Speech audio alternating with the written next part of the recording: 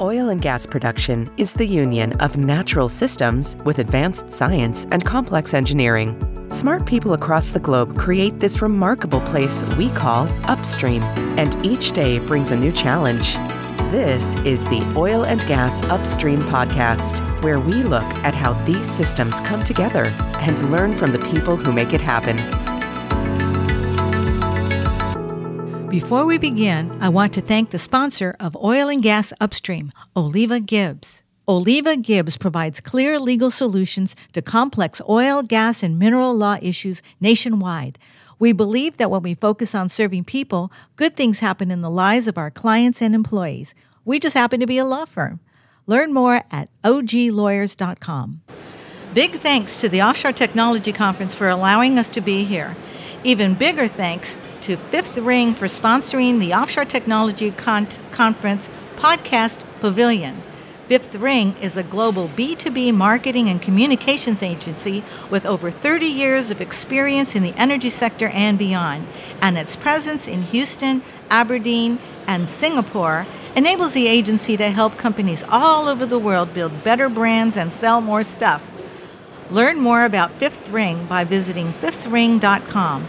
Link is in the show notes below. Welcome to Oil and Gas Upstream. I'm Elena Melkert, your host. Some of you know me as the former director for Oil and Gas Upstream Research at the U.S. Department of Energy. I retired from the DOE, founded a small oil and gas consultancy, and became a podcast host.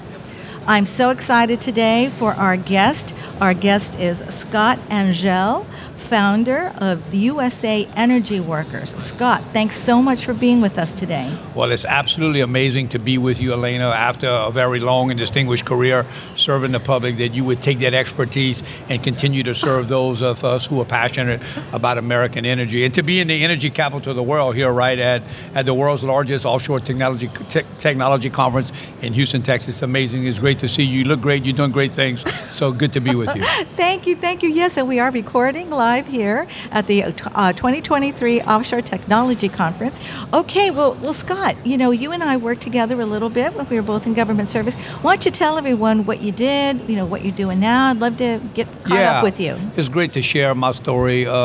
I've been very fortunate to have a great career serving others and really dedicated most of my career, both at the state level and the federal level, to energy exploration, energy production, safety, those kind of things. Because I absolutely believe that American energy is one of the things that have given us some really great advantages as we built this country in the aftermath of World War II and became the world's first superpower. One of the things that was very important was American energy.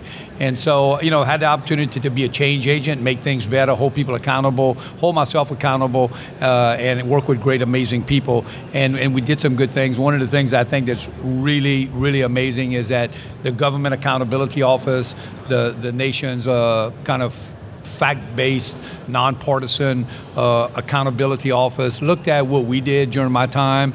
I inherited an organization that same GAO had put BSEE, or oversight of federal offshore, on its so-called watch list. And through my term, we were able to, because of the efforts, work off of that list. And a great gift to the American people that federal oversight of offshore oil and gas is no longer on the bad list, if you would. So, good things. So Scott, you were the director of the Bureau of Safety and Environmental Enforcement, BSEE, the regulator for offshore offshore energy, right. But oil and gas production is what we're talking about here.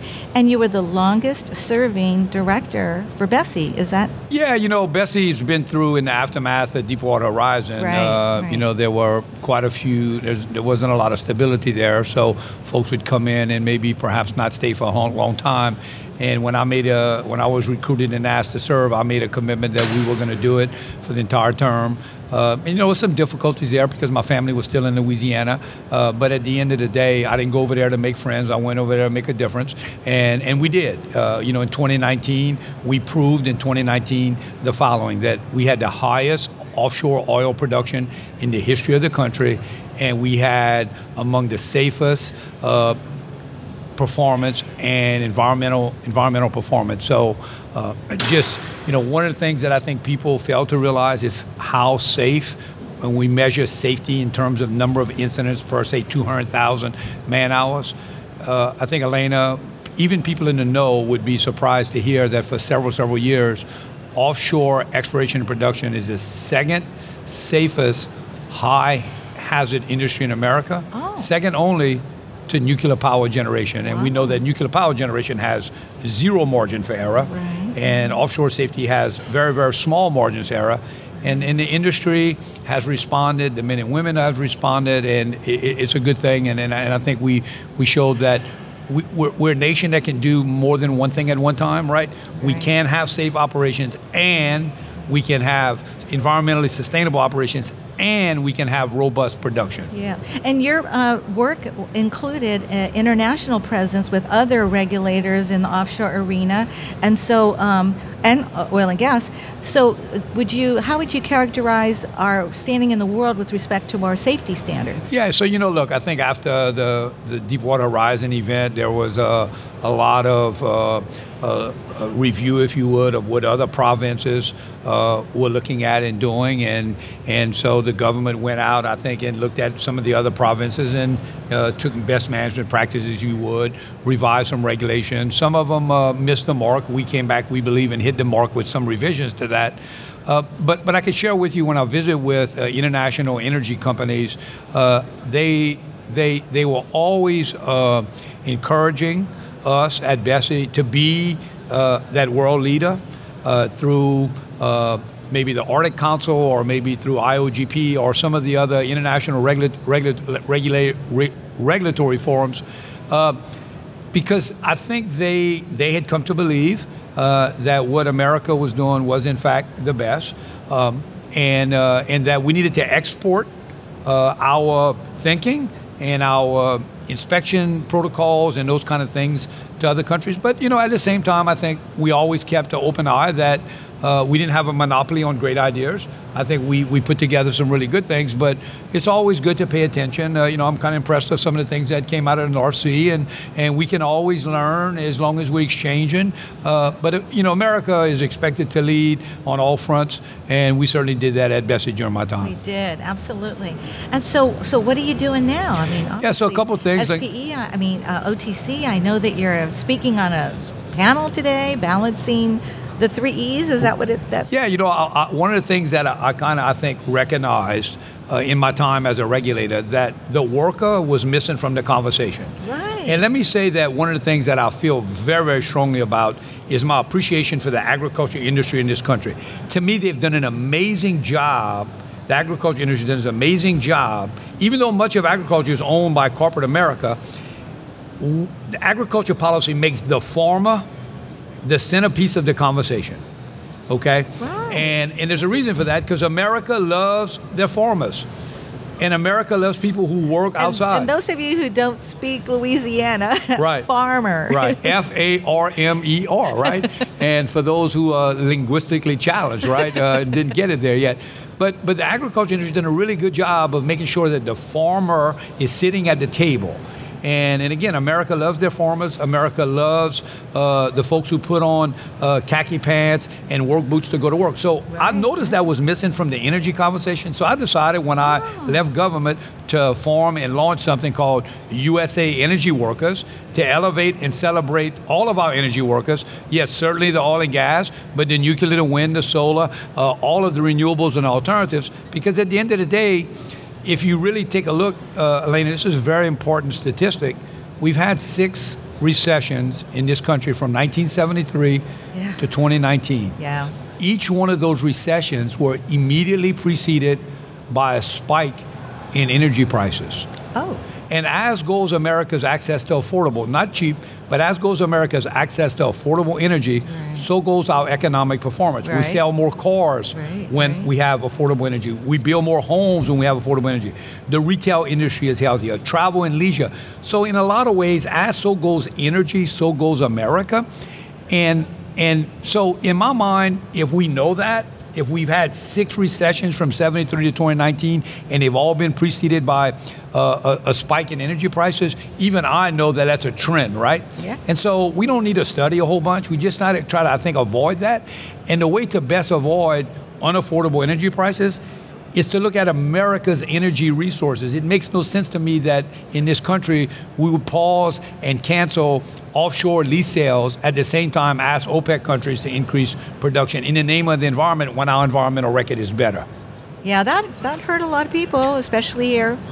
As we were at the Offshore Technology Conference, that was a very real impact. Yeah, and it's unfortunate, and the impact begins to domino, and we've kind of seen what has happened when you vilify an industry that's so important, and when you unplug or attempt to unplug one of your major sources of energy in favor of another source, but that next source is perhaps not yet ready to step up.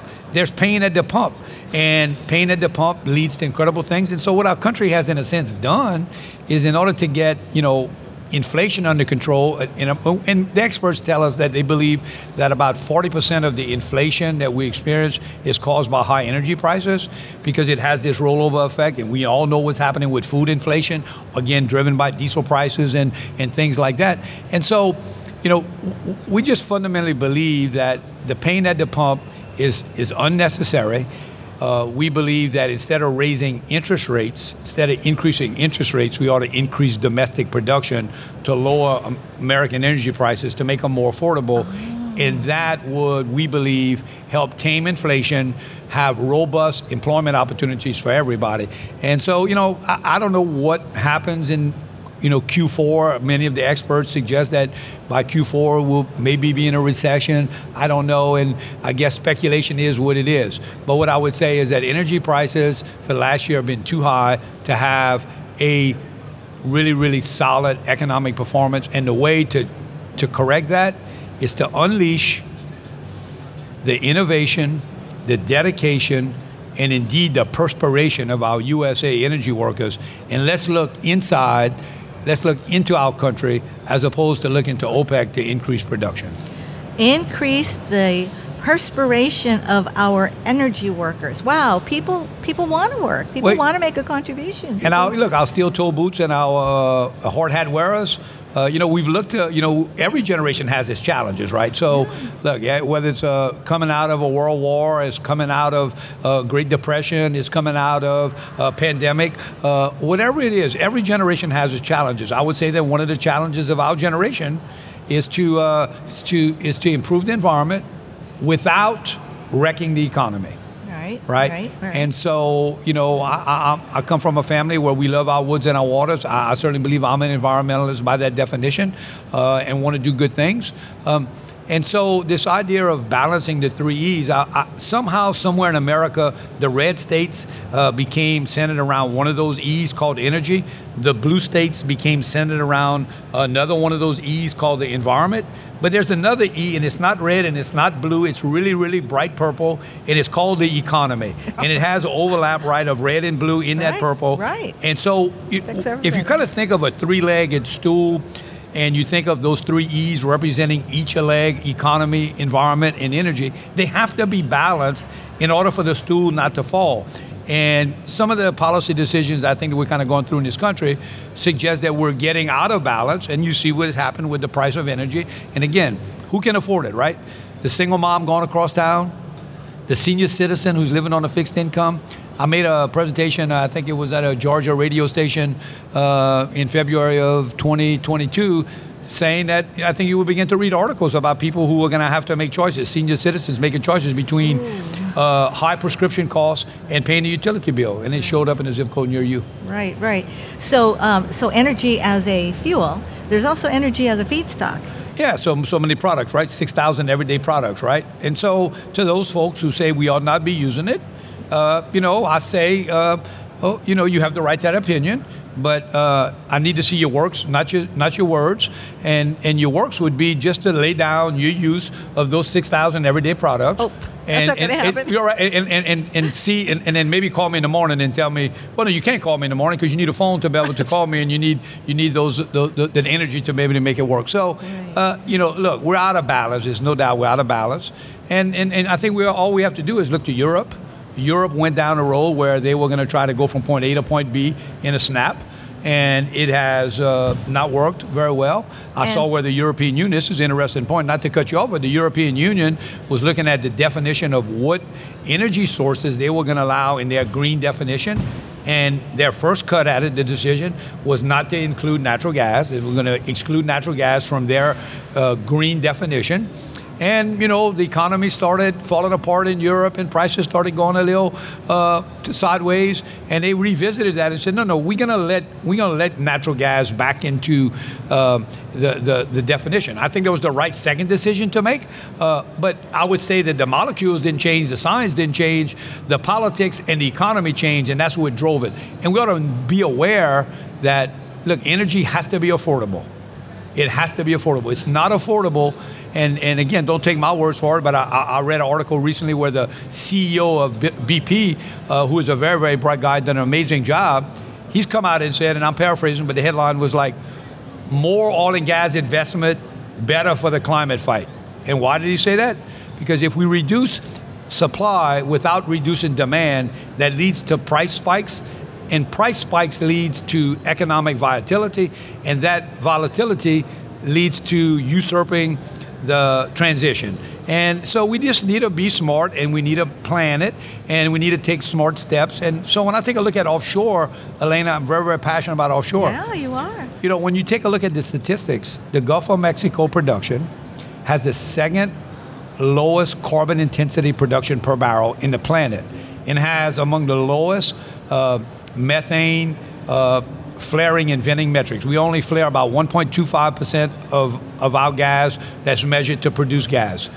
And there's a reason for that, because we got this robust pipeline system in the Gulf of Mexico. We don't have to flare and vent. We can take it to market.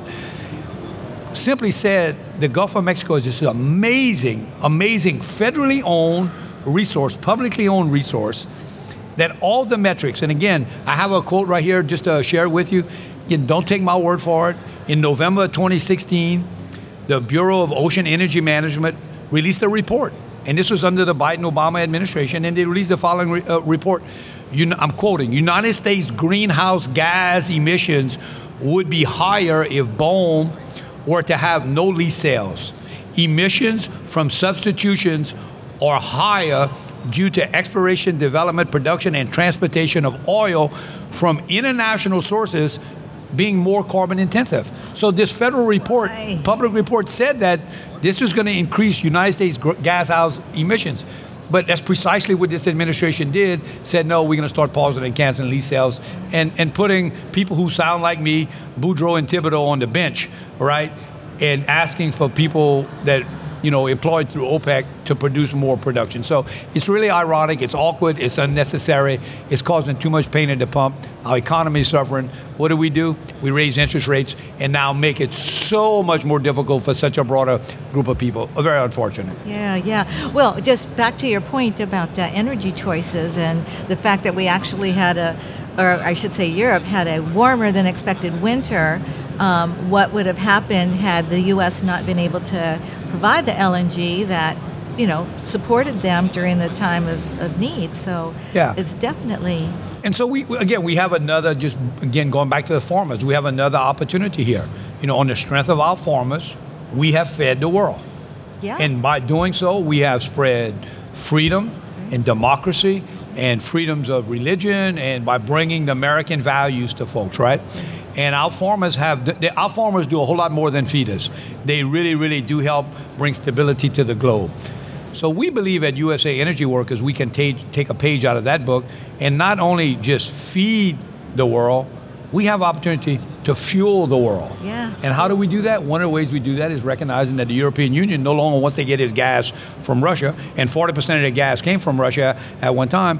We can do that through LNG, liquefied natural gas, incredible opportunities, certainly here in Texas and Louisiana, who understand and want to be those host states. But these are freedom molecules. These are molecules that allow us to, as my good friend Mark Menzies, the former Deputy Secretary of the Department of Energy, said, I think in front of Congress, these are freedom molecules. And so we have an opportunity to take, if you would, an American worker who's going to create a job, do better for his family, pay taxes, use U.S. production, where the country gets royalty benefits from U.S. production. Those royalty benefits, royalty income is dedicated to the greatest bipartisan conservation legislation in 50 years called the Great American Outdoors Act. So we drill a well in the Gulf of Mexico. Again, it would start from the beginning. We had really, really good environmental metrics there, really, really good climate metrics there. The government creates a revenue stream. That revenue stream goes into taking care of our parks and those kind of things, our national forests, our wildlife refuges. We create the jobs, we take the LNG, and we ship it to our friends in Europe. We spread the strength of America when we do that. We make the world safer, we employ people, we make the planet safer, and we make the planet healthier, because we all know that the carbon intensity of production in the Gulf of Mexico is just so much better. And again, the metrics are so clear. We start to believe at USA Energy Workers that there is something nefarious at play here. Never since the days of Prohibition have we seen such a industry that's been vilified, right? It's and it's so important. And Elena, you and I are fortunate enough that if the price of gasoline goes up, we're gonna be okay. You and I are gonna find a way to be okay. But there's a lot of folks who struggle, and we married to our climate-controlled homes, and we married to our automobiles. We often live in places we do not work, so we gotta have them. So what happens? We start cutting out other things. And the other things that we cut out, again, retail, travel, automobile purchases, home construction, all those things start suffering, and you're starting to see some of those numbers showing up right now. Yeah. I was in California recently. I'm from California, visiting family and also for business. And the price of gasoline was pushing on $7. And, people that I know in the oil and gas sector in California are saying that it's ending through policy. And that to supplement the need for fuel, that California is importing like 60% of its oil. And I just thought that didn't make sense to me, because California used to be the third largest oil and gas producing state in the country, right? After only Alaska and Texas. And now it's like importing such big numbers. And it's reflected at the pump, and it's a big state that depends on, vehicles. Yeah, and I'm a states' rights kind of guy, and I believe that individual states have the right to make their policy, but they also have to suffer the consequences, right? And it's unfortunate. I think somebody was saying that they saw a sign at a service station, instead of the price for regular and super premium, it was the regular was it said arm. For the premium, it was leg, and for super premium, it was both, or firstborn, right? And so, to bring a little brevity to it, and it is very unfortunate, and seems like our policy, as I said yesterday when I spoke to the American Association of Blacks in Energy, amazing organization that's doing amazing things. It seems like our energy policy kind of reminds me of the show Dallas. Remember the show Friday Night Dallas was a really, really blockbuster show? Yeah. It seemed like for the longest time our energy policy was around who shot JR, right? Yeah. And so it seems like some of our energy policy discussions are just really just kind of out there. And again, I think carbon capture and storage gives us a great opportunity to do some amazing things. I think LNG gives us an opportunity to do it. I realize that folks are concerned about the planet. I am too. I want to do that. But I think it all comes back to that word balance. Again, balance, one of the most positive words in the English language, right? Work-life balance. Balance your checkbook. Even on the back of a shampoo bottle, you got pH balance, right? pH balance. So go figure all that out. And I just think we ought to try to start working towards balance. And to me, what does balance mean?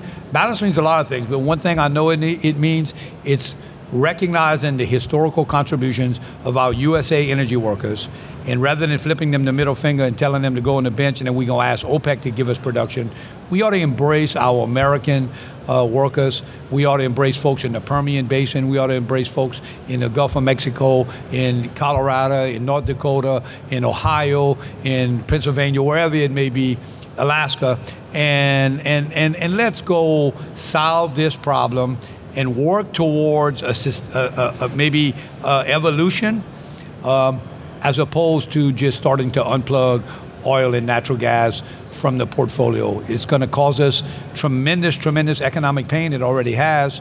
And we believe, again, while we have better climate metrics in the Gulf of Mexico, it makes no sense to ask OPEC producing countries that the Obama-Biden administration issued a federal report that said if we don't have lease sales in the Gulf of Mexico, we're going to be forced to go to OPEC. And if you stop and think, the candidate for, at that time, candidate Biden said in March of 2020, he reported on CNN that he was going to shut down oil and gas drilling on his first day. 7 days after he took the oath of office, again, not being political, just being factual here, he began to pause and cancel lease sales. So it shouldn't be a surprise that this is what's happening. I mean, it was announced that it was going to happen, but it's unfortunate the results led to exactly what that November Obama-Biden report said, that if we don't have lease sales, we're going to have to get foreign production. And so what did the president have to do? He had to, go to and visit with folks in OPEC producing countries and say, we need y'all to increase production. So again, we've all heard it's global warming. And again, I'm not an expert in that area, so I read what the experts say. They don't say it's USA warming. They say it's global warming, and we got one atmosphere. So how is it better to go to OPEC that has poorer environmental metrics rather than getting that production? So from USA. Yeah. Well, the other notion is that most of the world suffers energy poverty. And without sharing the environmentally sustainable practices that we pursue in oil and gas exploration production here in the United States, transferring that, as you said earlier, with some of your international activities, that without doing that, we're going to continue to hold back people who, there are brilliant minds out there who are starving, basically, who won't have the education that they need in order to make the contribution. We don't know where the next good idea is going to come from, but we know that it's not going to come from places where people are starving because they don't have the energy that they need to get the education and to pursue that. Yeah, the old slogan, hungry child can't learn, right? It's difficult with those situations. And it seems to be almost a measure of arrogance, I would say, on our part, that we got ours and y'all on your own type deal when we talk about energy poverty. So, yeah, we need to help these other countries enjoy some of the quality of life that we have.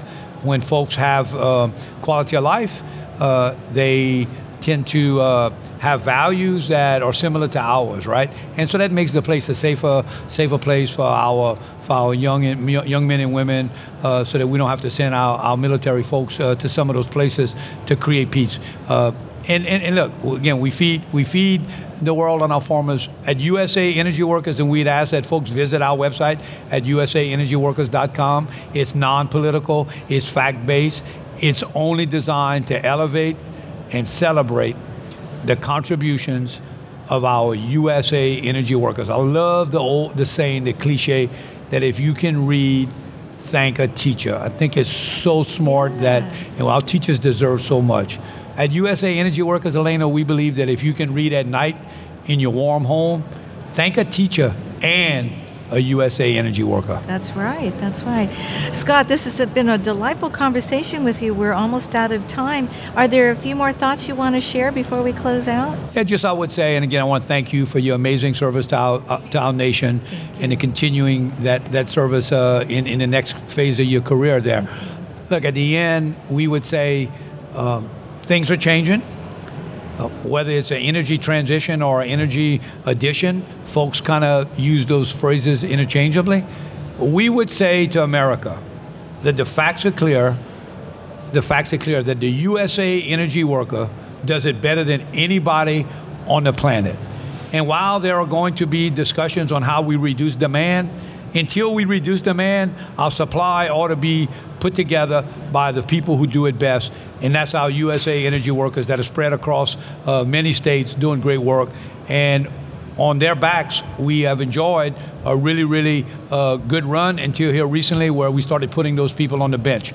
Let's unleash the inspiration and dedication and perspiration of our USA energy workers. We'll help reduce pain at the pump. We'll help drive down those utility bills. We'll create jobs. And at the same time, we'll make the planet a healthier place. So certainly good to be with you. Wonderful, wonderful. Thank an energy worker today. Absolutely. Yes. Oh, Scott, it's been just so delightful talking with you. We'll definitely have to catch up with you again very soon. We'd love to. Thank you so much.